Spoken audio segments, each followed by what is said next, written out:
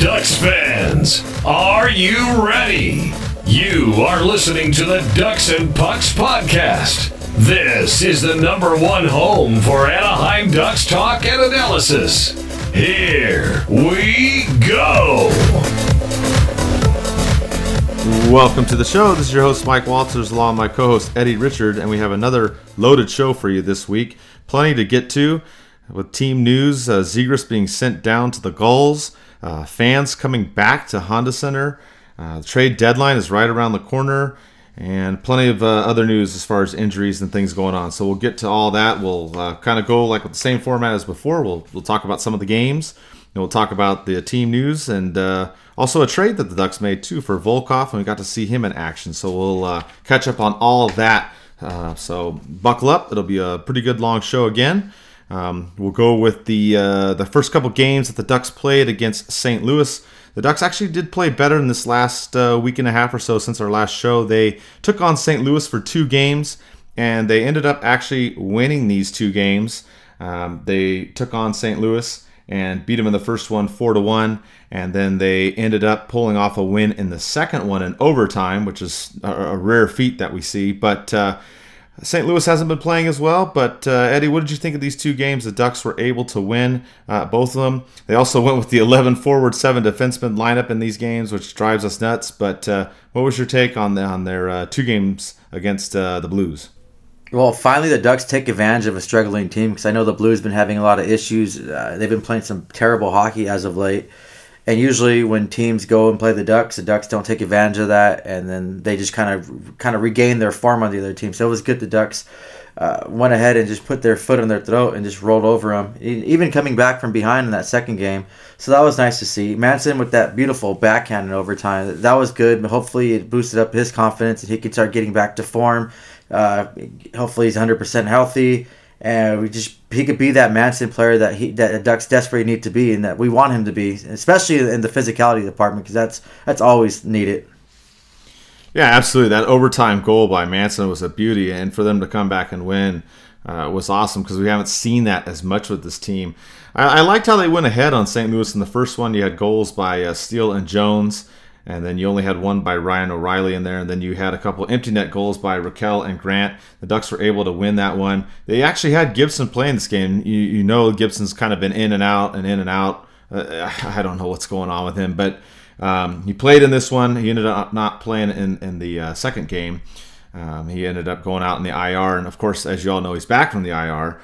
So Stolarz played in that game. And, it was good to see that the Ducks got down in that one by 2 early, but they were able to rally and come back. We've seen Henrique get a goal. He's been playing better. He and Comtois are now leading the team in goals.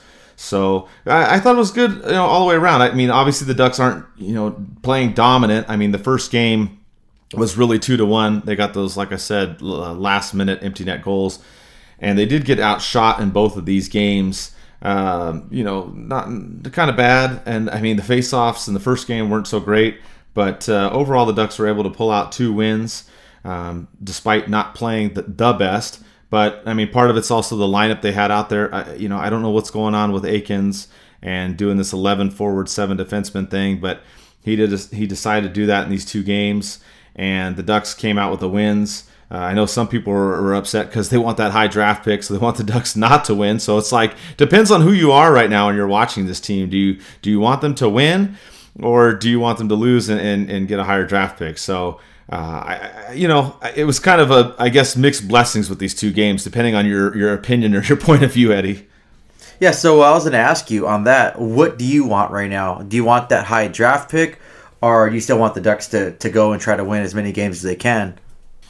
For me, I think we talked about on some of the other shows. I mean, I want them to play competitive, right? And I think in these last series of games they did, except for the Colorado one. That one was a complete mess. But I think they've played competitive, and I like seeing that. I don't want them to necessarily tank on purpose or lose on purpose, but I'm not really that upset when they lose. I don't know. I just don't.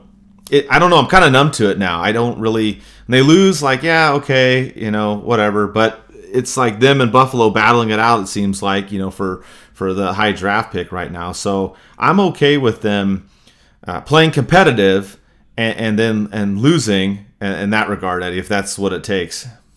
Yeah, I think I'm with you. I kind of want them to lose at this point. I just Buffalo does not deserve another first overall pick. They don't deserve any more superstars. I don't know what the hell is going on with them, but having that first overall pick is not going to help them. They have some other issues that they need to fix to get their team back. They have superstars on their team. They just not performing, and for some reason they can't get it together over there. I really want the Ducks to get that first overall pick. I want them to start trending up in the right direction. I kind of want the Ducks to take these games and the rest of the season kind of just as like preseason or pickup games. I want them to just start working on things they need to work on. They need to get better on the power play, trying out different things, letting some of the players be a little bit more creative and finding their groove. So come next season, they'll have those things worked out and they can build from that. Now, if I'm watching the game and the Ducks are losing, I'm not going to get that upset anymore. And I frankly, at some games, I kind of want them to play that competitive game and kind of keep the game interesting. But I wouldn't mind if they lose and just kind of tank so they can get that first overall pick. I think it's important that the Ducks get secure that so we can get a superstar and build off that. We have Zegras that looks great. We have Drysdale that just surprised everyone with superior skating skills, and he looks like he's going to be a star defenseman. So if we can get another star forward or star defenseman from the draft with the first overall pick, so be it. It's just going to boost the Ducks up more, and we can build off that, and we can build that team, that competitive team again, so we can be competing for a Stanley Cup each and every season and not just kind of hit or miss or let's go retool again or all these little cute words. So at this point, I wouldn't mind. But like you said, yeah, I don't want the players to go out there just intentionally just go out there just to suck. Like Detroit was accused of doing last season. I still want them to go out there and work on things that they can better themselves and the team come next season. I agree 100%. If they're going to play competitive and lose the games, I'm fine with that. I'm not going to get that upset. I mean, I've kind of stopped getting upset, if you will, at these. And I know, like we talked about before in the last show, that some people have tuned things out, and I get it. But I still want to watch because I want to see the process and see how the young guys do. Of course, a little bit of that changed. We found out some news right before the show about Zegras, and we'll get into that a little bit later on, which obviously caused a big commotion amongst all the Ducks fans with how you feel about that, and we'll dive into it. But yeah, I mean, I was fine with these two games against St. Louis. I was actually fine with the two games against Arizona, which we'll get to in a minute, where they lost, but they weren't terrible. But the game against Colorado in between these was the one that kind of upset me. I know Colorado is just on fire. I know you're happy to be able to watch someone come to the playoffs because Colorado is going to be on the top of the West. If not first, they're going to be up there. They're going to be exciting to watch. But the game that the Ducks played against them was just stupidly horrible. This was probably one of the worst games probably since the last time they played Colorado. I mean, that one they actually had that 4-2 lead and then got blown out and lost 8-4. But this one, it wasn't terrible in the beginning. I mean, Colorado scored first. We saw Heinen actually get to play, and we'll actually talk about him a little bit more in the show as well.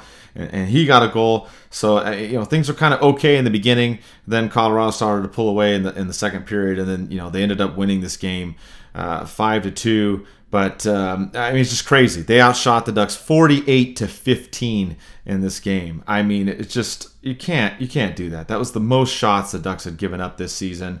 In the second period alone, they were outshot 22-2. And I mean, it's just like, what is going on? It's just terrible. I mean, the way that this was going. And again, this was all in the middle of some stuff with Zegras too. Remember, Coach Akins didn't think he played that well in that first game against St. Louis, so he doesn't play in the second game. And then this Colorado game is right after that. He doesn't play in this game. And then he also goes again with the 11 forward, 7 defenseman thing. I'm like, what are you doing, dude? You're playing back-to-back games here. You have St. Louis, and then you're going and playing not only back-to-back, but this Colorado game is in Colorado with the higher elevation. And he does this. And we've seen him do, I don't know. When I saw that lineup to begin the game, I was just like, okay, you're not playing Zegras again and you're doing this lineup. I'm like, we're screwed. I already knew going to the game against Colorado the Ducks were going to lose. I usually don't like to say that, but I could already tell because the optimal lineup wasn't being put out there. And the only thing that really saved the Ducks somewhat was Miller. I mean, Miller didn't have the best game, but I mean, the Ducks could have given up 8 goals again to Colorado in this contest. They ended up losing 5-2, and again, it wasn't a great game. Obviously, it wasn't even a decent game, but it could have been a hell of a lot worse. But it also could have been better if we would have had a decent lineup, Eddie. Yeah, that first period was kind of shaky for Colorado. It seemed like the Ducks were going to pull another fast one on them and get a win. Like I said before, Colorado seems to have some issues with the Ducks, and I have no idea why, but they're absolutely on fire. They're just steamrolling through teams, shot up at first place in the whole entire league at one point. They might be tied for second now, but it was crazy. That first period was kind of even a little bit. You saw the Ducks playing well, and then Colorado came back and just turned up the heat more, and it seems like Colorado was just kind of just playing around that first period, and they really came down to business in that second, and especially that second and third period. I did feel bad for Miller. I think he got kind of hung out to dry, but it was kind of a pathetic game for the Ducks. It was really bad. Heinen's, I guess his ceiling is a little higher with that goal, so hopefully he starts getting a few more goals, gets inserted into the lineup regularly, doesn't get hurt, so he can just increase his trade value. But yeah, that was pretty bad. And like I said, I do want the Ducks to lose and to get that high draft pick, but I want them to still be in games. This one just completely seems like everyone on the team besides Terry gave up and Miller. And for some reason, Terry has really good luck, and he plays his best playing at that higher elevation. Yeah, I know he's from Colorado, and he went to DU and played over there, so I think that's the advantage that he has. But he looks really good every time he plays against Colorado in Colorado, so that was the only kind of bright spot in that game. But yeah, it's overall, it was a really, really bad game, and I know a lot of people, when they watched that, they're probably wishing they hadn't. It's just weird. I didn't watch it live. I went back, and even knowing how bad the game was and having to watch this one on replay, and that kind of bothers me too, knowing you're going to watch a team get beat that much. But it was good to see Colorado get that win and really dominate against the Ducks. Like, they had issues before in the past, so. Yeah, Colorado, man. I mean, that's a team to watch come the playoffs for sure. They've just been on fire. Man, it's just wish the Ducks were like that, but hey, I mean that's just the way it's going right now. The Ducks have been going down. Colorado's just been ripping through teams like you talked about. And the Ducks did before these games, they did make a trade, and they ended up getting Alexander Volkov from Tampa Bay. They sent Antoine Morin and a conditional 2023 seventh round pick to Tampa Bay. But he couldn't play in these games yet because the COVID protocols, and he had to, come from Tampa Bay over here and all that kind of stuff. But he did get to play in these next 2 games against Arizona. The Ducks, started off with a goal from him in that first game against Arizona, and then they kept battling. They had the lead twice in there. You had Silverberg get a goal as well, and then Arizona was able to rally in the third period and win. And then you had the Ducks in the second game. Looked like they were going to win. They had a 1-goal lead late, and of course they give up the tying goal and then a goal in overtime. So they end up dropping both of these games to Arizona. I still thought they were decent games. Of course, we can't expect the Ducks to play well. Unfortunately, that's just not in the cards for us. But I didn't think they played poorly in these games. I really thought that they could have pulled off some wins here. There were some really weird bounces too in that first game against Arizona. You had Volkov kind of scoring twice, right? Because Kessel tried to make a pass in the slot and ended up going off Volkov. He crashed into the net, and then the puck crossed the goal line before the net came off, so it counted. And then you had that weird bounce in the corner that basically gave Arizona a breakaway goal. So weird stuff going on in that game. But I felt the Ducks could have at least got overtime in game 1. They probably should have won game 2. Volkov coming in, adding some offense right away. But what did you think in these games and of Volkov so far, Eddie? Well, the games weren't too bad. That first game just had those weird bounces and those strange things. On the second game, it wasn't a bad game. Yeah, they did lose, but it's just like I had the recap for this game, and usually I put my good, the bad, and the ugly, and everything I saw. And there wasn't anything ugly about this game. The Ducks played well. Seemed like they worked on things that needed to be done, and they played a nice, sound game. They're playing a desperate team that's fighting to be in a playoff spot. So the Ducks just kind of came into these games with no pressure, and the pressure was all on Arizona. It's unfortunately that they did get that overtime win on the second game, because I thought the Ducks should have had that game, and they controlled most of the game and were kind of going in circles at times against Arizona, but Arizona came back and kind of dominated the second half of the hockey game and took that win. But overall, these ones weren't really that bad where you're going to be like that pissed off if they lost, because they played well. Everything you wanted to expect from the Ducks, you got. You got Gibson back. Unfortunately, he loses with that black helmet. That was the first time he got beaten with that black helmet. But overall, it wasn't that bad of a game. I think the highlight for me was Carrick getting that recall coming in, and he gets a goal, assist by Zegras, and he throws drops the gloves and fights. Hayden tried to fight. I think Delorier tried to fight Hayden, but Hayden didn't want no part of Delorier, but ends up trying to fight Carrick. So that was an okay scrap. They lost their balance, they went down, but it wasn't that bad. I don't know how I feel about this trade and Volkov yet. I just, nothing really stood out to me. Yeah, he scored in his first game. It was kind of a lucky bounce and fluke goal as it may. Yeah, just like I said, go to the front of the net, good things will happen, and that really happened for him. So I'm still on the fence about it. I called a trade, I think we both called the trade, Murray's kind of style of trade coming on our last podcast for the next few weeks when we recorded that one. And of course, this trade comes up and it happens. So I don't know what to think about this yet. I don't know how it's going to really help the Ducks long term, or if it's more of one of those future consideration things that they owe Tampa Bay or something. I have no idea. We have to wait and see. Hopefully I'm wrong. Hopefully he just lights it up and he's that maybe a top 6 forward, but I didn't really see anything too special about him where it's going to be like something that jumps out of paper where I can actually have an opinion on who won the trade or who didn't win the trade. Yeah, I was cracking up too. Like you said on the last show, we were talking about how usually Murray will try to pull some trade, before the deadline. Sometimes he'll do one, and this was a typical Murray trade. I don't really have an opinion about this trade one way or another. Moran wasn't ready to be NHL ready like now. He's a little bit further out. So they wanted Volkov, who has been playing in the NHL, but Volkov's been more of a bottom 6 type forward, not really a top 6. He averaged just under 10 minutes a game with Tampa Bay, kind of limited role, so it's kind of hard to really evaluate his impact. And just like you said, it's been a couple games. Okay, he's got a goal, and then that unfortunate play with Kessel in the other one. So I don't really have a lot to say about it. I mean, his puck possession numbers aren't the greatest. He's in the low 40s, which is not good. We've talked about that before, right? When you have a player, when you're looking at his numbers and you want to see, the chances of your team scoring as versus the other team, you want to be at a higher than 50%, and he's in the low 40s. So that's not good. I mean, to say the least. I mean, not saying that some of the other guys on the Ducks aren't in good puck possession numbers either, but I just felt like this trade was like, okay, I mean, he's going to try and help the team now, but and the 7th round pick, not a big deal. I mean, it's 2023, not that's kind of a far way away. Tampa Bay might trade that pick. Who knows what's going to happen there? So I just don't really have a big opinion on it. I mean, I'm glad to see him get a goal. If he can give some added offense to the Ducks from here to the end of the season, that's great. He's also going to be a RFA as well when his contract expires, so that's good. The Ducks own his rights too.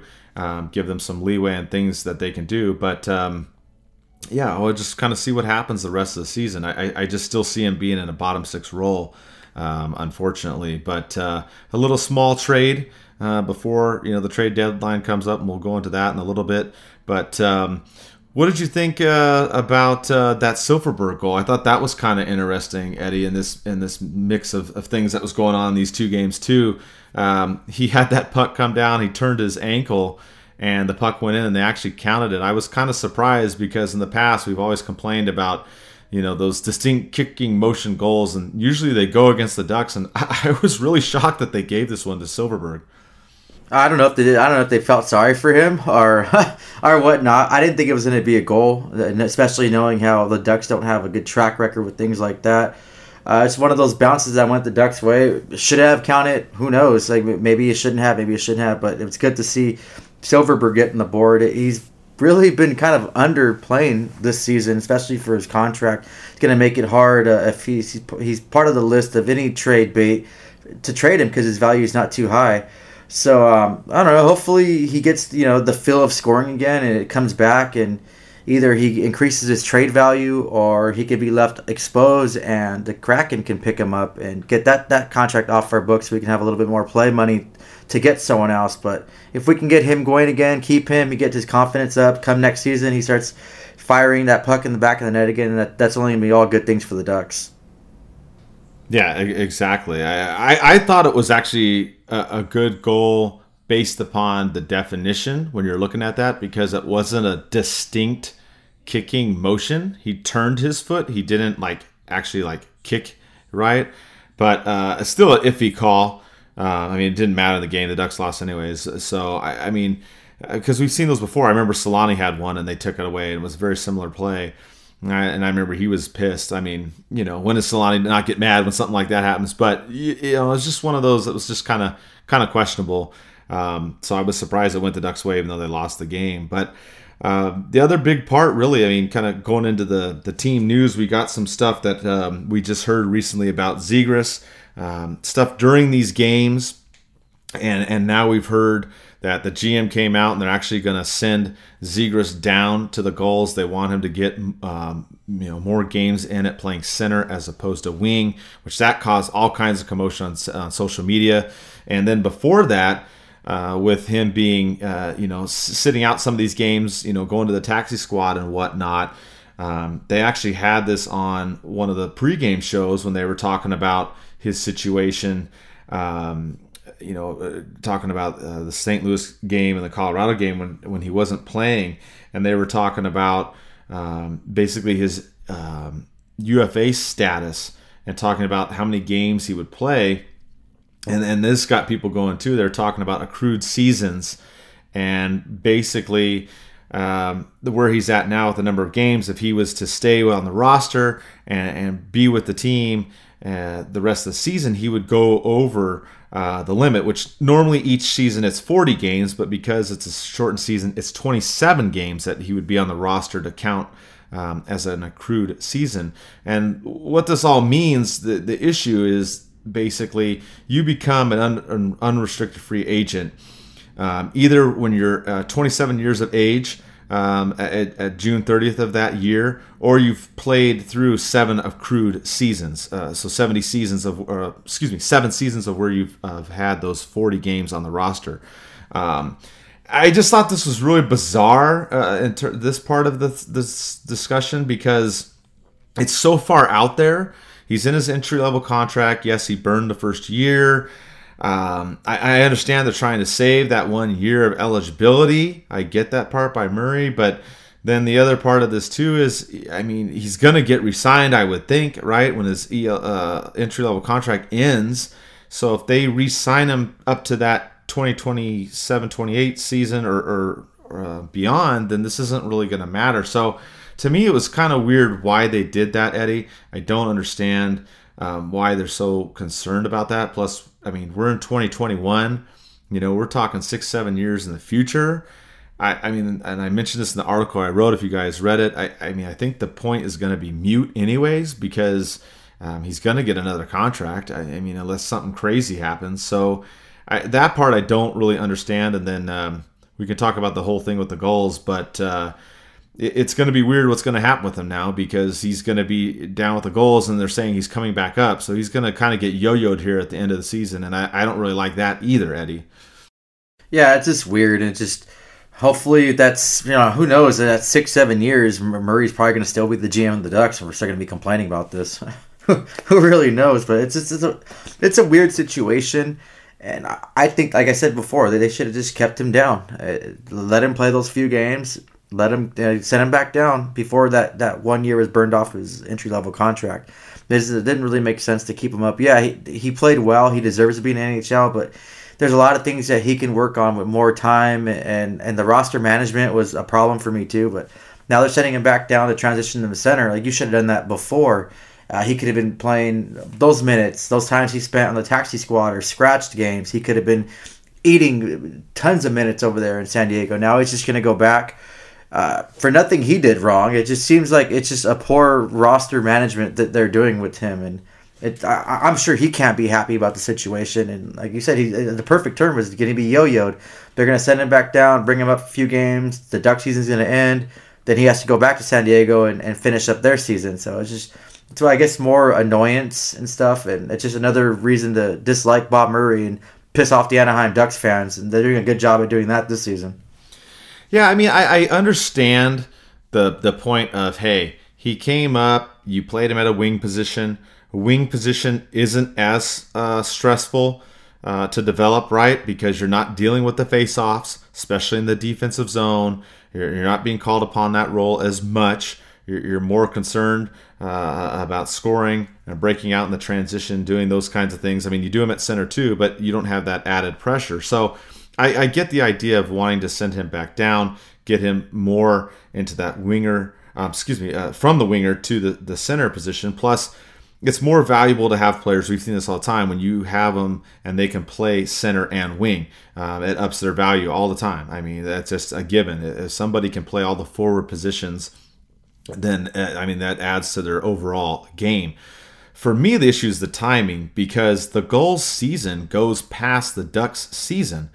The way this is set up now is he will be down with the Gulls.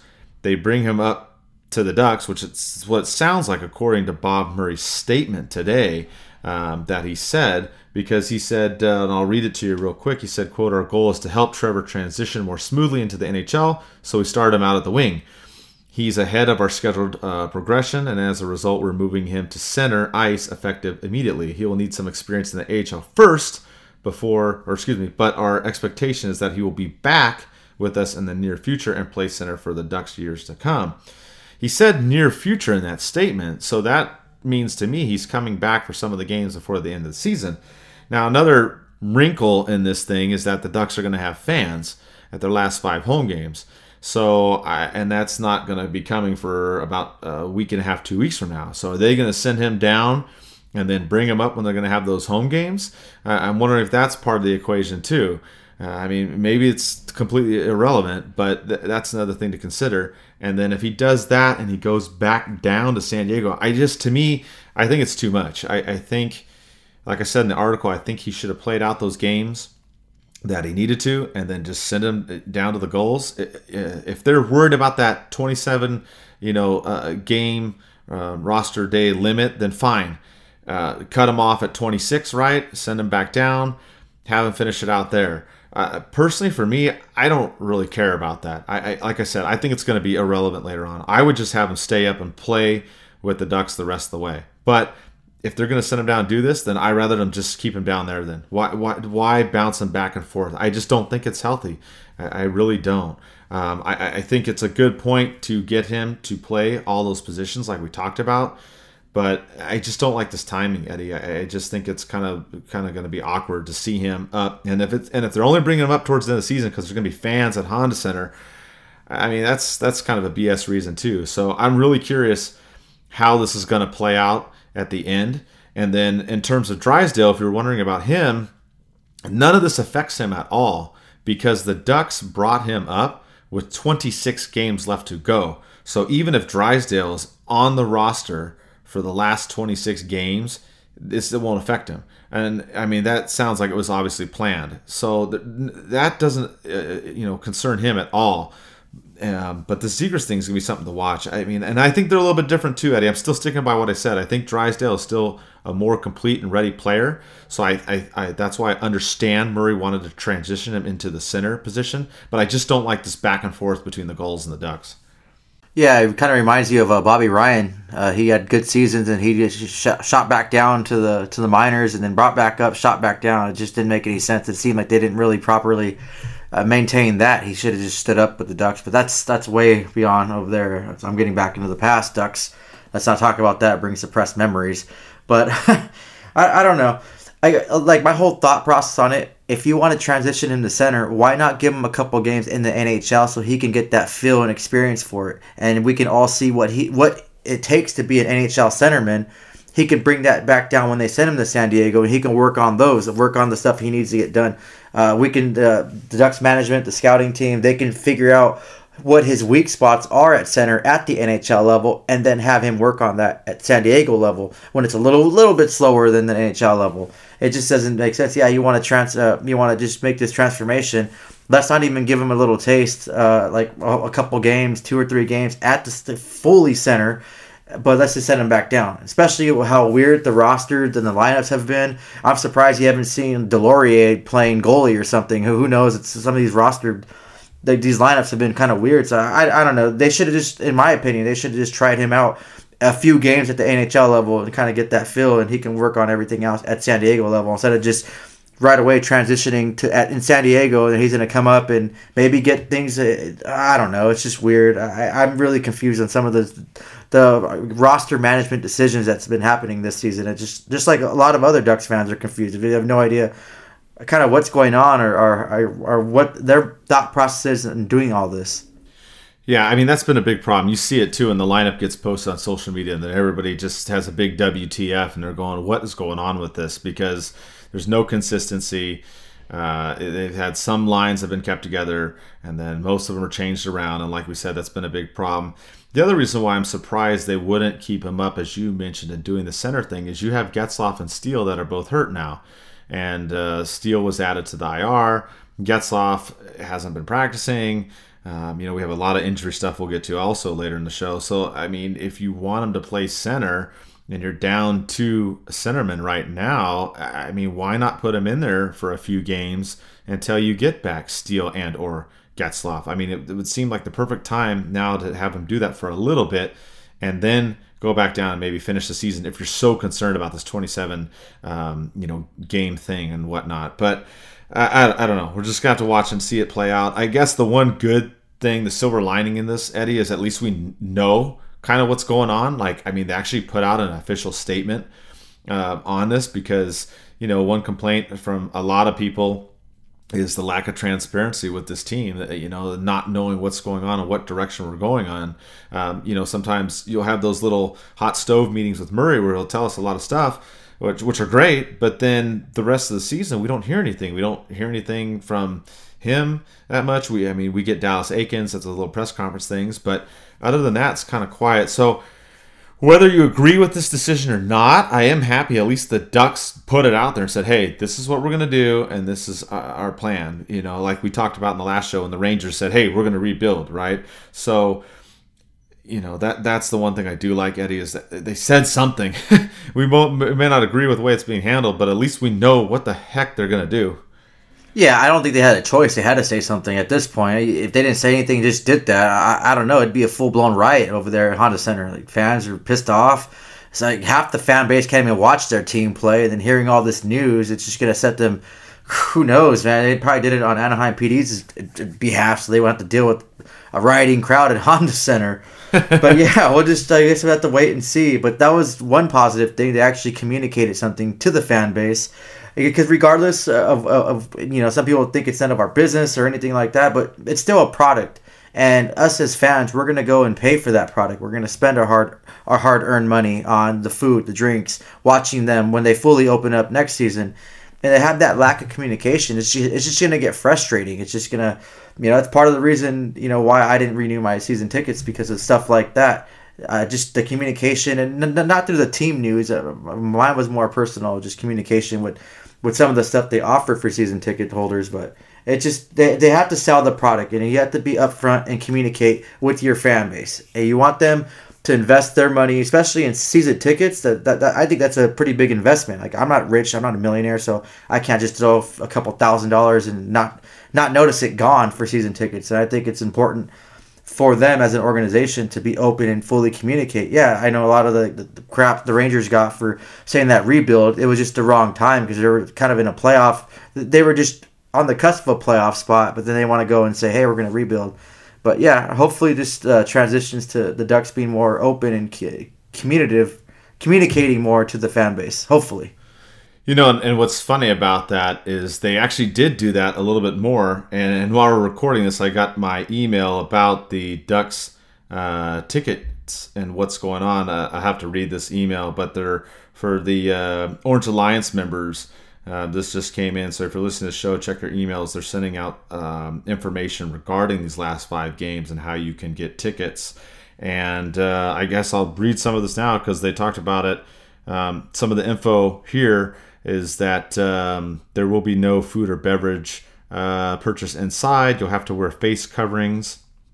They'll have a screening before going in. You'll also not be allowed to re-enter. No smoking.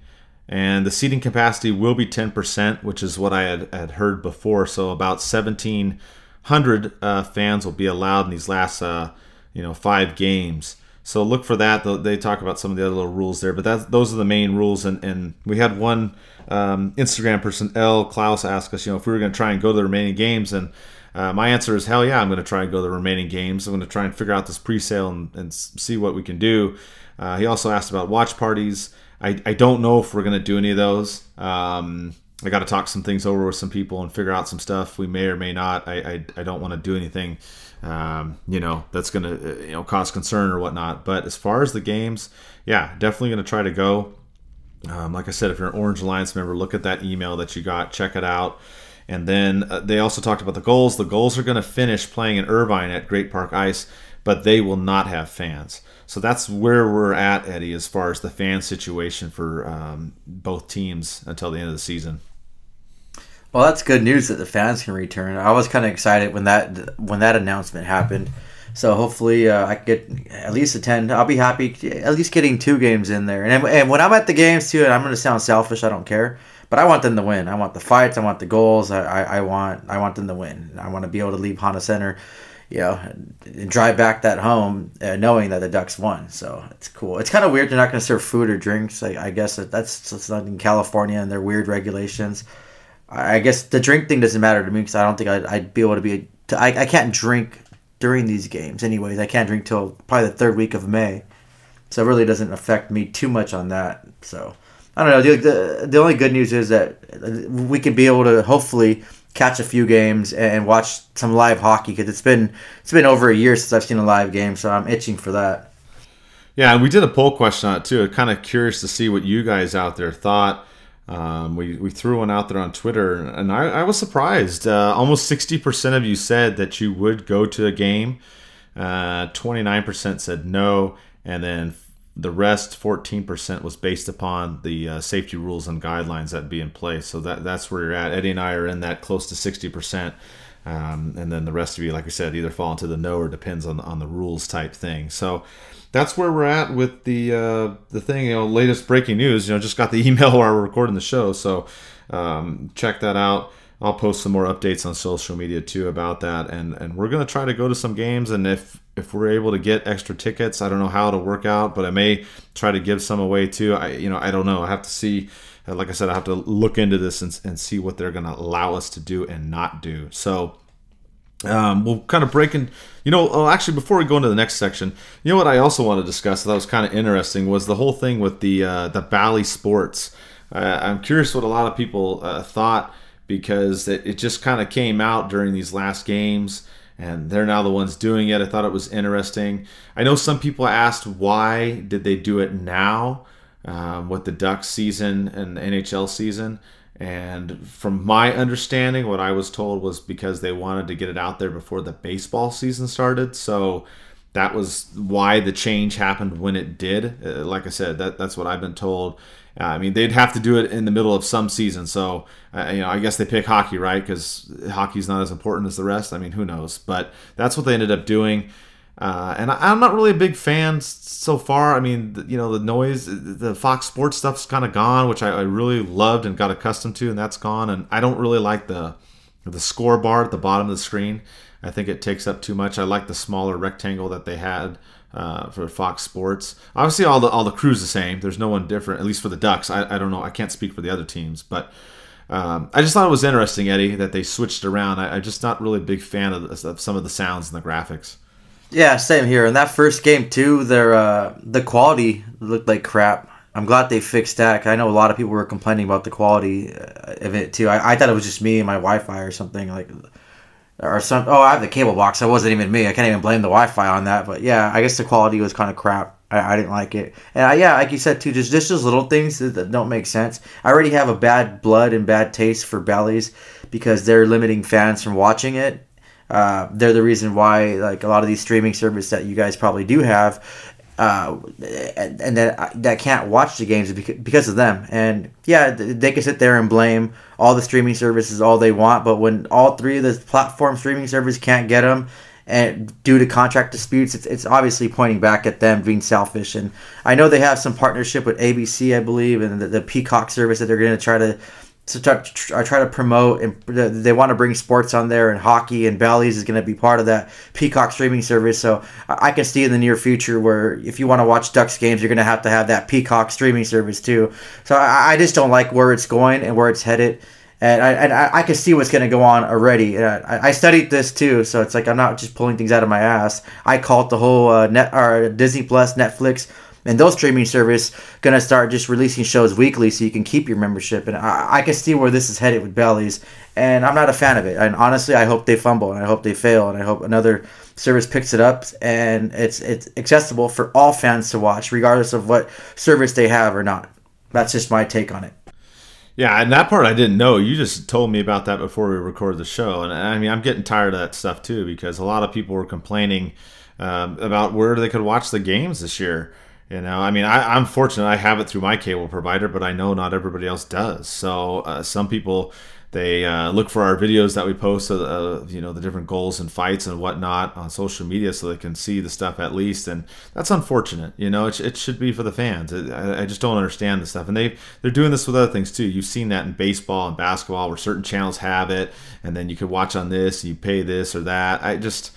It's just a shame. It's just getting lost in that. So it's unfortunate. So, but that's who they're going to be, at least for the rest of the Ducks season. So if you have any opinions on that, you can always weigh in and send us a DM or let us know, because I had a few of you already message me upset about it. So now the other big part coming up is in this next week, of course, is the trade deadline. We talked about it on the last show. Things have maybe changed a little bit, I think, in the Ducks situation now because of injuries.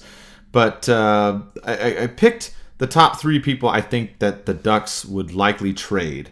And it's a little bit different from what we've talked about, but I went with number one. Not a big surprise. You guys probably already know it as Heinen again. I still see him as being probably number one person that could be traded. He played in 17 of the first 18 games.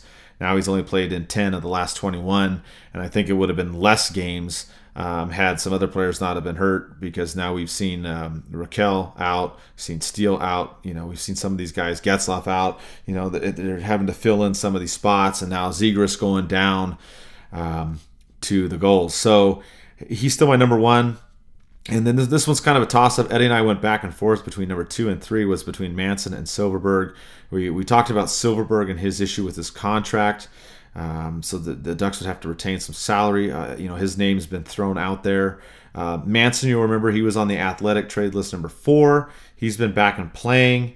As we talked about, being that stay-home defenseman, a right-handed shot. He still has a decent contract with 1 year left, which would, make him, interesting for some people. And we had a fan question on that, too, from Pablo Fear. He said, is it time for Manson to leave? The next draft, the Ducks get maybe another defenseman. That's possible. I mean, I like what I've seen with Drysdale and how he's come up and played.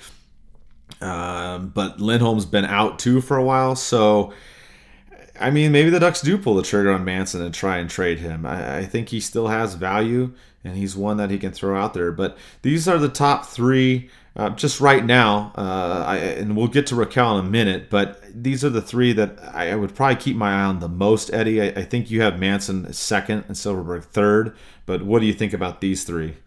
Yeah, I'm with you with Heinen. I'm for sure. Don't count on him. Don't buy a Heinen jersey. I don't think he'll be. I'm surprised he's still with the Ducks, to be honest. But come next week, I don't think he'll be a Ducks player anymore. I don't know what happened with him. I had some high hopes on him. I thought he was gonna work out, play that kind of two-way game defensively, that defensive-minded offensive player. But it just, something happened where he just didn't really get that good of a look, and it seemed at times where he was just being scratched more than he should have. But yeah, I'm for sure thinking that he's gone regardless. But the whole like Silverberg and Manson at 2 and 3, I would put Manson at 2. I think he's more valuable. He's that right-handed shot defenseman. Teams know what he's capable of. And he's the kind of like physical player you're going to want come playoffs when you're grinding it out with the team. He'll be there to stick up for your team. He'll clear the traffic in front of the net. And he'll just be that physical presence that has that skill to be that stay-at-home defenseman that can move pretty decently. So I think he'd be number 2. And I think the only reason why, too, Silverberg hasn't been playing well. And who knows if maybe a change of scenery will kind of, shoot his value up and he'll start scoring more. But is that really a chance that the teams really want to take with his contract? I don't think so, especially with the cap being flat for the next few seasons. So I think that Manson will be like, if any of these two traded, he'd be number 2 to be gone. Yeah, like you said, obviously with Silverberg, the issue is retaining the salary. That's also the issue with Henrique. I still kind of had him on our list, on the radar. I mean, he's playing better, but he has that big contract too, like Silverberg. So that's going to be an issue. If the Ducks are going to move either one of those, that's still going to be a concern. The one that's really a big question mark to me now, Eddie, is Raquel, because he's gone out injured. He was put on the IR. He has been skating. That was the latest update we got from Aikens, and he's been out. His last game was March 28th against St. Louis. So I really don't know what to expect with Raquel coming up to this trade deadline. I think for like 2 weeks ago, he was like the talk of the town, was on fire. They were talking about Toronto and Calgary and all these other teams, and he seemed like he was the number 1 guy to be traded on the Ducks, and Heinen was number 2 when we had been talking about it. But I don't know. I don't know if Raquel will even get traded. It's kind of weird situation, having him hurt, not being able to play. I mean, I don't know. I mean, the Ducks are always pretty secretive about the injuries, though, too, so we don't know how bad it is or how bad it really isn't. But, I mean, I think they'll still get phone calls on him, but I think his value's gone down a little bit just because of what's happened lately, Eddie. Oh, yeah, I totally agree. Like I said before, if they were going to trade him, you should have traded him when he was on fire. You could have got the ceiling for him. You probably could have fleeced the right team to overpay for him and get that maximum plus some on the return for Raquel. Or even you could have traded a bad contract with him and still got something decent in return. But right now he's hurt. He cooled off a lot. It doesn't seem like it's one of those risky moves for a team to take. Or if they do, it's not going to be that same ceiling you would have got during the time he was hot. I think another one we haven't talked about too, Mike, and it popped into my head because he's going to be a UFA, was Hakanpää. I think he's been playing extremely well. He's playing some good hockey, and he's that big kind of stay-at-home physical defenseman that I think he'd be great in a playoff atmosphere to be either that 6th or 7th defenseman for teams. And I'm wondering if he'll be traded too, if the Ducks will move on from him or get something back from him, and maybe he comes back in the offseason since he's having some kind of success in Anaheim. Yeah, that name is a good one you bring up, because it's almost like if you're not going to deal with Manson, right? With it, because also he's got that modified no trade clause as well, so that changes a little bit. I mean, it's not foolproof, but obviously that plays a factor. I think you're right, because an issue for this team next season is the Ducks are going to gain some cap space with, as we mentioned before, Kessler's technically retired. He's still getting paid. Corey Perry, they're still going to pay him, but it's going to be less next season. So the Ducks are going to get some cap space back, but then they're also going to have to figure out what they're going to do with some of these UFAs and RFAs that they're going to have to bring back as well. So he may be one that you look at if you're going to keep Manson and not do anything. I like the play of Hakanpää. I think he's played well. I would try to hang on to him. If I was trying to move some people on the defense, the one for me that really hasn't worked out that well this season has been Larson. I feel like he's just kind of been up and down and inconsistent. I think Hutton, too, has been in that category. So those are a couple other names that I would watch. Those are players that I might try to trade. I mean, Hutton's going to be a UFA at the end of the season. So I don't know if anybody would want to take a shot at that either, just like with Hakanpää, though Hakanpää's value is definitely higher than Hutton's. And then you've got Larson. Larson still has $1.2 million next season. He hasn't been playing like I said, as great, very inconsistent. So I don't know if someone would want to take a chance on him. But those are two of the guys that I would look at and see if the Ducks would move. So yeah, if you're looking at defense, because we've been talking a lot about forwards on this show. If you're looking at the blue line, I think for sure you got to look at Larson, Hutton, and Hakanpää. Those may be people that something happens, because Shattenkirk, Fowler, they're not going anywhere. Obviously Lindholm being out, he's not going anywhere. So those are some other ones that they may squeeze in there. We haven't really talked a lot about the blue line that much, Eddie, but if Murray wants to try to move one of those guys, especially with the way Drysdale's been playing and jumping in there, Lindholm, well, we'll kind of get into the injury stuff here in a second, but he's supposed to be back as well. So just keep an eye out on those names too. I still don't think the Ducks are going to do a whole lot at the trade deadline, and if I am wrong, then great, I'm wrong. But you mentioned it, the flat cap, the expansion draft. Like we said, the Ducks will get more cap space opened up with some of these contracts falling off at the end of the season, but then they also have a lot of people they got to bring back and figure out what they're going to do. So yeah, it's going to open up, but it's going to get eaten up quickly too. So those are just a bunch of the names. I don't know if you have anybody else, but I'm glad you mentioned Hakanpää, because it got us kind of talking about the blue line here.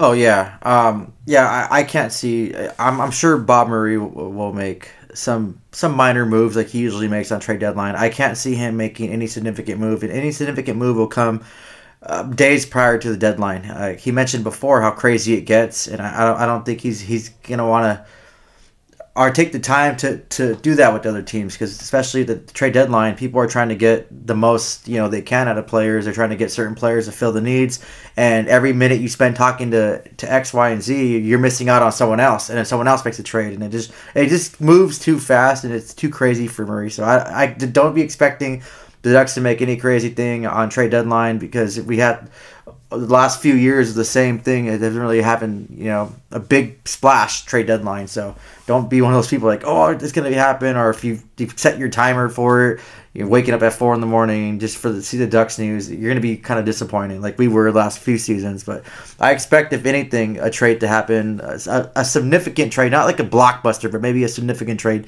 to happen at least a few days before the trade deadline. So, but other than that, it's going to be interesting to see some of these other players, if what we can get back for them, or who knows, maybe he'll just trade a player that we haven't even talked about, that's not even on our radar. So we have to just wait and see. Yeah, I mean, I definitely think the Ducks will be doing some things. I just don't think it's going to be crazy. I don't think anything, like you said, out of the ordinary. But we had another question about this too. We had Jeremy on Instagram asking, who do we think would get traded at the deadline? We talked about that, and then we also had who Maverick87 thinks or asks, what teams do we think we would get traded with? So we kind of went over the players, and then as far as other teams, the ones that have come up really in the last month or so, we've talked about Vancouver, right? They were connected to Heinen, Toronto, Calgary, some of the Canadian teams with Raquel, which, like we said, we don't know with him being on the IR and how hurt is he truly. We've had Pittsburgh being connected to Delorier. We heard about that. We also heard about Buffalo a little bit with Gibson, which we've already beat that dead horse. I don't see that, but I'm not saying the Ducks maybe don't trade someone else to Buffalo. So those are some of the teams out there. The Ducks obviously just traded with Tampa Bay. Not sure if they would do another one, but those are kind of the teams I'd keep an eye on, Eddie. I don't know if you see anybody else out there that maybe the Ducks might try to work some deals with. Maybe a team that up against the cap, that team that wants to bring in a player, maybe they can shoot the Ducks on a player that's expiring this year that has that high cap. Or maybe shoot a prospect, just for the Ducks to take that cap on, or something. But I don't know. I can't really see. I don't know off the top of my head which teams the Ducks would go for. I mean, everyone wants to say Pittsburgh because of Burke, and he has ties to Anaheim, but it really doesn't necessarily work that way. Maybe Columbus. They made a few deals at Columbus before. They made a few deals at Pittsburgh. Who knows? It's just going to be based on what teams need and what teams are willing to want. I've heard too a few times that Boston and Raquel, that Boston's trying to get that top 6 kind of player forward. But yeah, I have no idea what kind of teams they're going to go for, or what teams they're going to do business with. So just monitor it for now, and then we'll have a show after the trade deadline, break it down. We'll talk about the league too and whatever else happens as well. And like we said, because we don't think the Ducks will do anything super exciting. Which if they do, hey, prove me wrong. But as far as the team goes, we got some more fan questions, and the other bad part really about the season has just been the injuries with the Ducks. It's just been ridiculous now. You've seen Raquel and Steele; they've been on the IR. We got some good news that Milano has been practicing with the team, but not in a contact jersey. We also got word that Lindholm is supposed to come back towards the end of the month, so we'll see. I honestly, I don't want them to rush him. I mean, the Ducks season is going to be over in about 5 weeks anyways, so if he doesn't come back, I'm not going to be upset. But they were saying that there was a possibility of that. Getzlaf still hasn't been practicing, so that's kind of the big question mark. I thought the interesting thing that came up about Getzlaf recently, Eddie, was we talked about the DFO podcast before on this show, and Frank Cervelli was on there again, and he was talking about Getzlaf and saying, don't be surprised if he retires at the end of the season. I thought that was an interesting comment, because with Getzlaf now being in the position that he's at, he's trying to get those games played and those points and whatnot. It looks like he's going to be short of that. He's not going to reach those milestones. Unless he just goes bonkers here in terms of trying to get points and whatnot. I mean, he's it looked like he had a chance. He was sitting there really close, at 980 total points. You thought he might get close to 1,000, but now he's got to come back and basically get points in every single game and then some. So what did you think about that as far as the retiring thing? I don't see him retiring. I mean, I don't think that would be the possibility. I think he would try to come back. Like we said, also the trade deadline, we didn't think he would get moved unless he really wanted to go to a contending team. And obviously him being injured too throws a wrench in it. But what about this retirement possibility? Yeah, that's interesting. I think he comes back next year. I think he wants those records. They might not be important. They might be important. He's prided himself as being a player that's played that for one franchise, and it only makes sense he wanted to come back so he could break those records and help out the Ducks and kind of leave his legacy behind and leave that to the other players. He's made over $91 million in his career, so obviously he's not going to be just coming back for the money. He's going to be coming back if he can. If this injury it's not something that's worse than what is being talked about, or it's not going to affect his quality of life. Or if he just still loves the game, he's going to come back and play. And I think he'll have a spot in the Ducks. Obviously, his contract will be completely different. It's not going to be that huge contract as he's coming off of right now. But I think he's deserved that right. And if he does retire, then that's his right too. Like I said, he's made all the money. He's put his heart and soul into this Ducks team. He helped the Ducks win a Stanley Cup. So it's basically whatever he wants to do and whatever's going to be the best for him and his family. But I think as long as he still loves the game, that he's going to come back and at least at minimum play one more year. Yeah, that's how I feel too. And like you said, unless he's got a really bad injury, again, Ducks are really quiet about that stuff, so we're not really going to know. Just hopefully he does come back this season before it's over. We'll do a couple of fan questions here, and then we got some league news to get to. We had Draven_7. He asked, what's the most surprising, good or bad player this season for the Ducks? You and I have talked about this before. We liked Comtois. He got off to a fast start. He's cooled off a little bit, but he's still been playing very, very well, leading the team in goals right now with 10, tied with Adam Henrique, and then he's also tied for the most points at 22. So I don't know if necessarily a surprise, but we're happy with the way he's done. We talked about him being a great player in the future seasons. So he's looked really good. In terms of the ones that may be disappointing, I would say Sam Steele would be one of them. The other one that it started out, I thought he was going to be a good surprise, was Lundestrom, and then he's really cooled off. He had that hat trick, but it's been like 16, 17 games since he's done anything. So I thought, earlier on, I thought, oh yeah, Lundstrom's going to take off after that hat trick and be like a good surprise, and now he's kind of just really hit a rut. So That was one. Another one too that kind of sucked is you and I, we wanted Derek Grant back, and he just hasn't played as well this year. Period. And again, going with the lineup stuff, I don't know what Akins is doing, putting him out there in certain situations. We talked about it before a lot with Zegras and then taking him and benching him and putting Grant Delorier out there and things of that nature.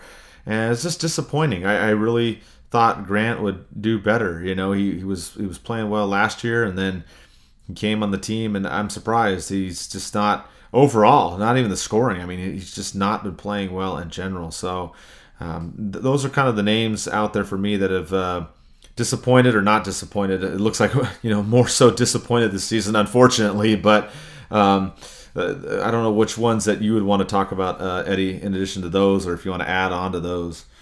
Oh yeah, Comtois, obviously, I knew he was going to have a good season. I didn't think it was going to be that good of a season. He really exploded. I think it was all that roller hockey he was playing in the off season. But yeah, he was a big surprise. I guess he's the biggest surprise for me right now. Our team leads the Ducks in goals, so that's good to see. Hopefully, he just starts trending skyward and becomes a kind of that top six that can produce, because he's a physical player too. So he's that power forward kind of player that I like to see. Another one that surprised me early on, and I think he would have had a better season if it weren't for injuries, was Carter Rowney. I think he played some great hockey. Hopefully he gets a good contract either from the Ducks next season, which I doubt, or maybe another team. They see his potential and what he brings to the organization and what he did. He was impressive for me. I honestly didn't think there was a place on this team for him, and I'm glad I was proved wrong. So I apologize for that. But yeah, and as far as Lundestrom, I know we had It's Chris mentioned that too, that he wasn't really producing as much anymore. And he mentioned, too, about Sam Steele being on the top line because he was a major scorer in the past. But that's another one that disappointed me with Sam Steele. He looked good coming in the first few games. He looked energized. He looked more poised. I know I made a little crack. He got a new number, so that might change a little bit thing. But he looked really good, and I thought he was going to have a good season. And it just kind of cooled off and became a little bit more inconsistent. So I just hope these players can find a groove again, especially the ones that are injured when they come back, and they can use these games to kind of hone those skills and be prepared come next season. Because if come next season they're playing like this, obviously there has to be a major hole, and something has to be changed. And if you can't produce to your potential, then it's time to get packing. You have to go. I'm sorry, it's a business, and the product is more important than the personal players. But it's just, yeah, those are the two that disappointed me, and those are the kind of the two that are really surprisingly good. You talked about packing, and this question, I swear it comes up every podcast. We had Zach.Vibes on Instagram asked, do you think Akins and Murray should be kicked to the curb? And, we'll entertain it again. We've talked about it. My opinion really hasn't changed. The answer would be yes. I mean, this is part of the issue, too, is these players aren't playing as well. Akins, I was kind of 50-50 earlier in the season. My biggest problem is playing this 11 forward, 7 defenseman thing. Also not putting out the optimal lineup. Outside of that too, even with the 12-6 normal standard lineup, I just don't know what he's doing. He's not putting out certain players that could do well. Like we talked about, Heinen's kind of been cast to the side. He's not putting him out there. This whole Zegras situation is just, it is what it is until next season when he can be on the team, and it's not going to matter next year. And then you add in the injuries, and that doesn't help either. But yeah, if Murray, my thing is Murray goes, then what's the coaching? Obviously next GM comes in, it has to be rebuilt that way. I like I said before, I wouldn't take Akins out only because if you do that, you're still leaving Murray there. He's the major issue here. And I don't know. I think the Samuel is just going to let the contract run out on Murray. Unfortunately, I wish I had something else I could say about it, but we've talked about it a lot. I just covering it because we've kind of tried to not talk about this too much. But with what's gone on in the season, we're towards the end. I think that's where we're at. But I just don't see anything happening with them, until those contracts run out. Nope, and I totally agree. Thank you for the questions. We appreciate them, and we'll continue to answer them. But like I said before, and I'll say it again, I think Murray needs to go. And with that, bring in a new GM and just do a complete overhaul on the structure of the team, coaching staff, and everything, because that needs to happen. And no offense to the coaching or no offense to the GM, but something needs to be done, and it needs to be done now. And the Ducks need to get back into their winning ways. And obviously, what they have isn't working. You tried to move around players, that didn't work. Tried to bring in a different coach, that didn't work. Obviously, there's something more, and I think it's time for a complete overhaul, starting with the GM, and let that GM bring in who the hell he wants to bring in and build the team off of his vision and not Murray's. Amen. And with that, we'll go to the last segment, back to our league news. Some interesting stuff going on out there. I'll let you take it away. The Mighty Ducks coming back. I know you wanted to break that down. I haven't had a chance to watch it, but what have you thought? I've seen a lot of chatter about this, Eddie. You know what? That actually surprised me because I was one of the people that saw the I guess the trailer of it. I didn't like it. I thought it was, kind of dumb. I don't like a lot of the pandering that Disney likes to do, so I thought they were going to just gear the whole series on that and those weird views that they have just to appease certain people and not stick to the product of a good series. And it especially rubbed me the wrong way because I can get over the fact that they do that with other movies. That's whatever. I just didn't want them ruining a hockey movie or a hockey series. We don't get a lot of that. It's rare, and a lot of people would be turned off if they saw that kind of stuff that Disney does. But you know what? I was proved wrong, and I watched the first 2 episodes so far, and I liked it. It was good. I liked what they had. It seemed like a really good, cute kids, but adults watching it too. That's why I posted that thing on my personal thing of Billy Madison sitting there with all the kids. That's what I felt. It made me excited after watching the first one. I liked the way they did it. Watched the second episode. I was still into it. They're a little short, like a 40-minute and 33 minutes was the second one, I believe. I wish they were a tad bit longer, maybe 50, but I like where it's going so far, and I'm looking forward to watching it again come this week. I haven't checked it out yet, so I will have to check it out and see. I can't weigh on it yet, so but it sounds good, and anything with Mighty Ducks is always good. So Eddie will definitely keep us updated if I don't get around to it. But what about so we had some news in women's hockey, Eddie? Yeah, congratulations to the Boston Pride on winning the 2021 Isabel Cup. So congratulations to them. Unfortunately, my schedule has been extremely hectic, so I didn't get to watch that. I'll probably go check out some highlights. I know I really wanted to watch that to support women's hockey, but what I'm doing right now at work and then my physical fitness goals, which are taking a lot out of me. So the little free time I had, I've been trying to kind of go out and get my mind a little bit of rest from hockey and from working out, just to go out on some dates or go out with some friends, have dinner, just kind of get my mind kind of reset so I can keep that fire of motivation up. But so I plan to check out the highlights, but I do support women's hockey, and congratulations to them on winning the Isabel Cup. Yeah, absolutely. I haven't had a chance either. You and I have both had some crazy schedules this year, which is kind of funny because I was reading some critiques about our show, and that was one of the things is that they wanted a more consistent schedule, and I apologize to anybody for that. We just had a crazy this run has just been weird. I'd like to get back to the normal weekly thing that we were doing every time, but we're trying to stay on, I guess, every 8 or 9 day type schedule, unfortunately. But I know for next season we're definitely going to try to get back to every Sunday or Monday or something like that. Eddie and I will get it figured out, especially when hopefully next season's a little bit more normal. So there's some of that going on as well. But the competing, I guess, for the first round draft pick with the Buffalo Sabres has been going on, and Buffalo finally won a game there, Eddie. We need them to win some more, right? So that we could get that first round draft pick, and then, like we said, have an even more exciting season next year. Yeah, they finally broke their 18th consecutive losing streak when they beat the Philadelphia Flyers in that second game. Everyone thought they were going to beat it that first game, but then the Flyers came back and ended up beating them. That's just sad. They have a generational player like Jack Eichel over there, and they have some good legitimate superstars on their team. On the back end, I think their weakest part of their team is their goaltending, but obviously with the 18-game consecutive losing streak, It's just horrible. You know what? It's an embarrassment. It's sad. Like giving Jeff Skinner that huge contract because he had that one good year. He's not an $8 million player, and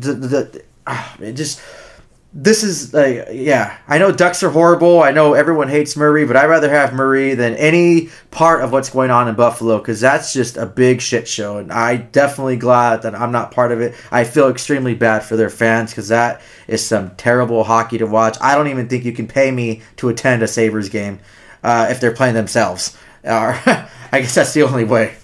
Yeah, I mean that's I guess one thing you can say is, hey, at least we're not Buffalo. You know, Anaheim fans, if you're out there and you're upset about this season, things could be worse, right? It was just like Detroit last season when we were talking about this kind of stuff. So I still think that's a team to watch, though, come the trade deadline, even if it's not with the Ducks. Like we said, they've hit up the Ducks about Gibson before, but I think that's a team to see what they're gonna do. Then we had some stuff with refereeing and officiating come up too here lately, Eddie. Some superstar treatment and some I guess makeup call type things that got around in the NHL. You want to break those down a little bit? Yeah, I'll start off with the referee situation. Tim Peel was caught on a hot mic giving a makeup penalty against Nashville, and it was, quote, him saying, "It wasn't much. I wanted to get an effing penalty against Nashville early in the game." Okay, obviously he didn't say effing. I just used up my one curse word for the show, so I couldn't say the F word. So, yeah, he got caught. It happens all the time. He was going to retire anyways this season, so they just kind of took him off, saying he's not going to officiate any games anymore. It's kind of an early retirement for him. I know it wasn't a big deal, and it happens all the time, but the officiating has been absolute horse crap, so it's like kind of glad that they took him off and had some kind of action. Like, I don't know what is it with these referees, and it's so frustrating. Like, they prematurely stop fights. It just let them go. They give Henrique and the other player matching minors for those little love taps. Like, this is freaking hockey, and you're just kind of ruining the sport by watering it down. And when they prematurely come and stop these fights, it's going to happen. Like, mark my words, it's going to happen. They're going to try to jump in when these two guys are fighting each other, and they're going to get knocked out unconscious. And it's sad to say that someone's going to be that injured and hurt over their own stupidity, but I'm going to laugh. Let them go. You're two grown men that are willing to engage in a physical confrontation willingly. Just let them go. Let them fight. Once they're done, then jump in there. But these refs just want to just jump in there and be like Superman, and I don't know. Maybe the league is pressuring down on them. I don't know. I don't care. They're their own people. They can make their own decisions. I've seen some referees let people go. I've seen Ryan Reeves tell referees not to interject when they listen. So him getting caught like this, haha, good job. You guys are crap. You guys are trash. You guys irritate me. Not just against the Ducks, but all the other teams I watch. So I wasn't really mad about seeing him go. Yeah, he's not been one of the favorites. Our boy Brian that does Ref You Suck, I remember he would make up funny memes about Tim Peel and all his things and whatnot. And yeah, I don't know. I didn't really think it was that big of a deal. I mean, I know maybe dropping the F-bomb and whatnot, but refs will do makeup calls and things like that. And I mean, I don't know. That doesn't bother me so much as more of the other stuff you talked about, Eddie. I don't like them intervening on the fights early, like you said, because they might get an elbow when someone's trying to swing, right, as they're winding up, or they might get a fist or something, or maybe they go down to the ice when the players go down to the ice and could get injured. You know, we've seen that happen before too. So that's one thing I don't like. And then, of course, like you said, the ticky-tack stuff. And we've seen that too with some of these games of the Ducks. And I'm not just trying to say it because we're Ducks fans, but you see some of these calls and you're just sitting there shaking your head at some of these things. And then you remember Raquel got whacked in the face earlier this season, and then nothing. There was no call. So there's stuff like that goes on. I mean, they're human. They miss stuff, but I just didn't think it was a big deal in like this specific situation. But refs do have biases. There's some refs that don't like certain teams. It's been documented out there. It's human nature. Human nature. You're going to have that bias. You're just like me. It's just I generalize one incident that happened to me in Colorado, and I generalize that with all Minnesota, and that's why I hate Minnesota so freaking much. Now, it's just probably one a-hole person I got in a confrontation with, but I just don't have that. I try not to, but I have that bias against them. I don't like that team. I don't like that team at all, period, because of that one incident. And it's just a human nature. An incident that happened, one of the players mouthed off the wrong way, said something, and the ref just remembers it. Even if the player doesn't play on the team, there's always that one bad experience. It's always going to just make you not like that team or make the littlest things irritate you more about specific teams than the others. Yeah, and you remember the Ducks were kind of in that doghouse for a while because Teemu would yell at the refs, right? Getzlaf would yell at the refs. Other players, Perry, they would always yell at the refs, and then it was like, oh, here comes, 2-minute unsportsmanlike, against one of the Ducks, or 10-minute game misconduct, and you're like, really, man? Like, you made a bad call, you can't yell at them for that, and then it's, oh, you get another penalty now? And I mean, I remember the Ducks used to snowball some of those times, and it didn't work out right. But these refs have biases, and you're right. Like, if I was a ref, man, I remember back in the day when we were playing Detroit, there were fights when the Detroit fans were at the Honda Center. I couldn't stand their fans, and I couldn't stand the Kings fans. I mean, back then when they were all tough and fighting, if I was a ref, I'd call every damn penalty I could on Detroit and LA. I couldn't stand those two teams and their fan bases. It was just horrible. You'd come to games and it wouldn't be fun. And I mean, it's another topic, but I don't think it's that big of a deal, honestly. I mean, I'm glad, though, that they did take action to do it, because you can't just have them out there saying, dropping F-bombs and then saying, oh, well, I'm just going to call a penalty on this team because that's what I wanted to do. It's like, okay, dude, like you're taking it a little bit too much here. Like, yeah, maybe you're making up a call here or there, but to kind of like specifically do that and say it just kind of, it basically put the NHL in a position where they had to do something. Oh, yeah, definitely. Like I said, it happens all the time. It's going to continue to happen. But, guys, I guess out of sight, out of mind, you don't hear it on national TV. And then I think it was an ABC or NBC game, too, so it makes it even worse. But, he's gone. He was going to retire anyways. He's still going to make his salary, I'm assuming. So it's kind of just he gets an early retirement.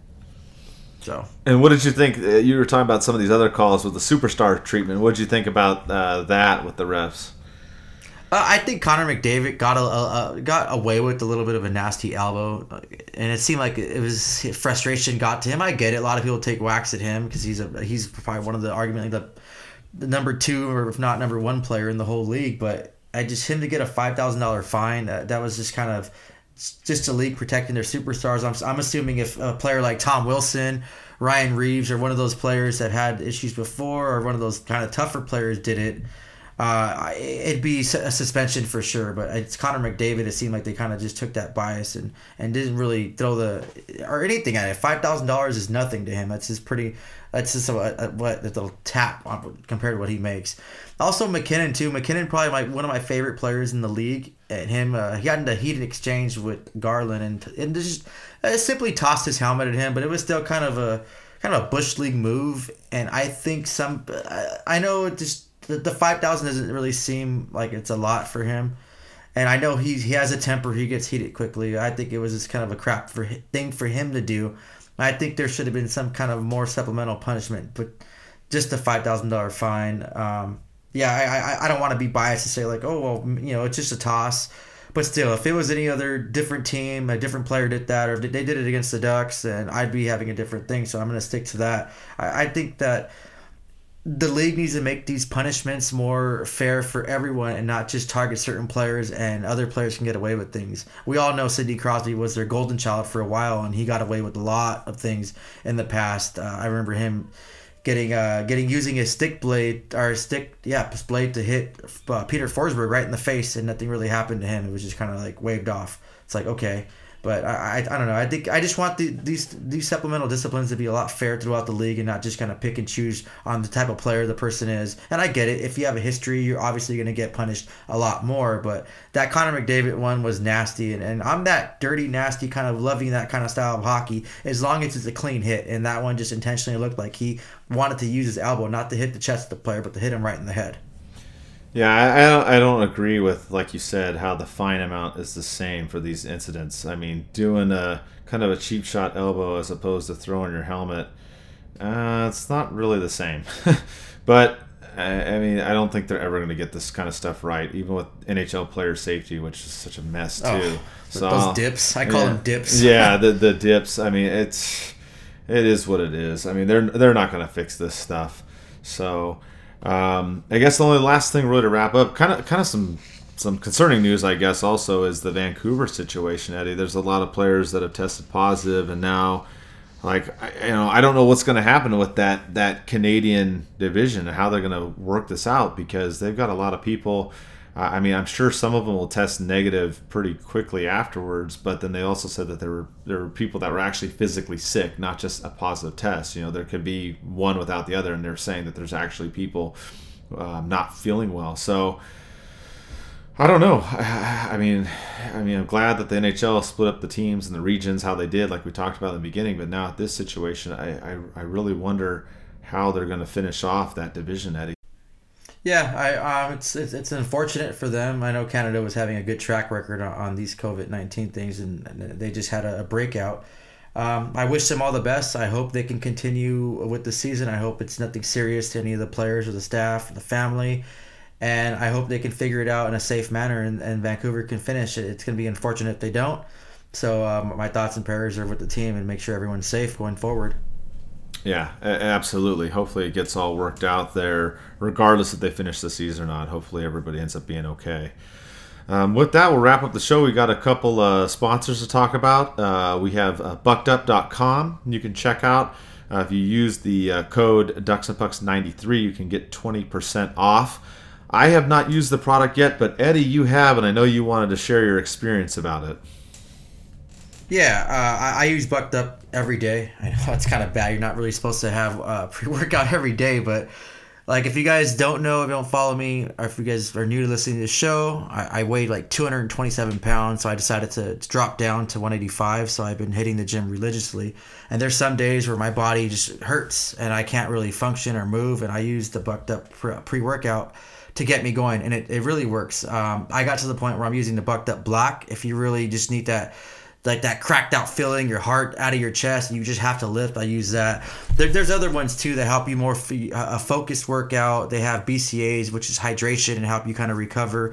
They also have this thing called Heat, which I use. They're diet pills, they're fat burners. They help you just sweat it out a lot more. So I really love this product, and I was using it before they became our sponsors and ambassadors. So I have nothing but good things to say about them, and and they're helping me achieve my goal that I didn't even think I had accomplished. I remember when I came out of basic training, I was 178, and I'm nearing close to that weight. I'm like 5 more pounds, so I hit my 185 goal, and it's all because of the Bucked Out pre-workouts. And I don't think I'd be able to get up sometimes and go to the gym or have that motivation to go for a run or go for a sprint without using their product. So their product helped me a lot. Obviously, take it in moderation. Don't follow the exact instructions how it is. Take it. Make sure you consult with your physician if you have any heart issues or anything like that, because it is a stimulant. It is high in caffeine, so it's going to bring you up. And if you guys have any weight loss questions or workout questions, you can always feel free to send us a DM, and I'll share my information with you. If not, try it out. Use the code DucksandPucks93 for a 20% discount and free shipping. So it never hurts to try it out. If you don't like it, you can always send it back to them, and you get your money back too. Like I said, if you have a journey similar to mine, I wish you all good luck. Even when it gets hard, which it's going to get hard, just keep going at it. Good luck and get some. And another discount we have too is at manscaped.com. That one is just the word Ducks and Pucks all together. And that one you get 20% off and free shipping. Eddie and I have both used those products. And for the guys out there, man, it's fantastic. I love it. I use it with the guard on it to do the initial shave, I guess you'd say, and then take it off and then do the second shave. But I love it. They have a whole bunch of different funny sayings about, like, quote unquote, saving your balls and whatnot. It's very, very funny the way that they look at it, but they're also doing it to raise awareness for cancer too. So it's a good product all the way around. I've used it. Eddie, I know you used it too, and you've highly recommended it as well. Oh yeah, I'm really, really into grooming. than myself. I take like 2 to 3 showers a day sometimes, especially when I play hockey. That's just weird. We're supposed to do a Zoom show, but I couldn't do it one day because I didn't feel I looked decent enough after work. So that's kind of embarrassing to say, but I'll throw it out there.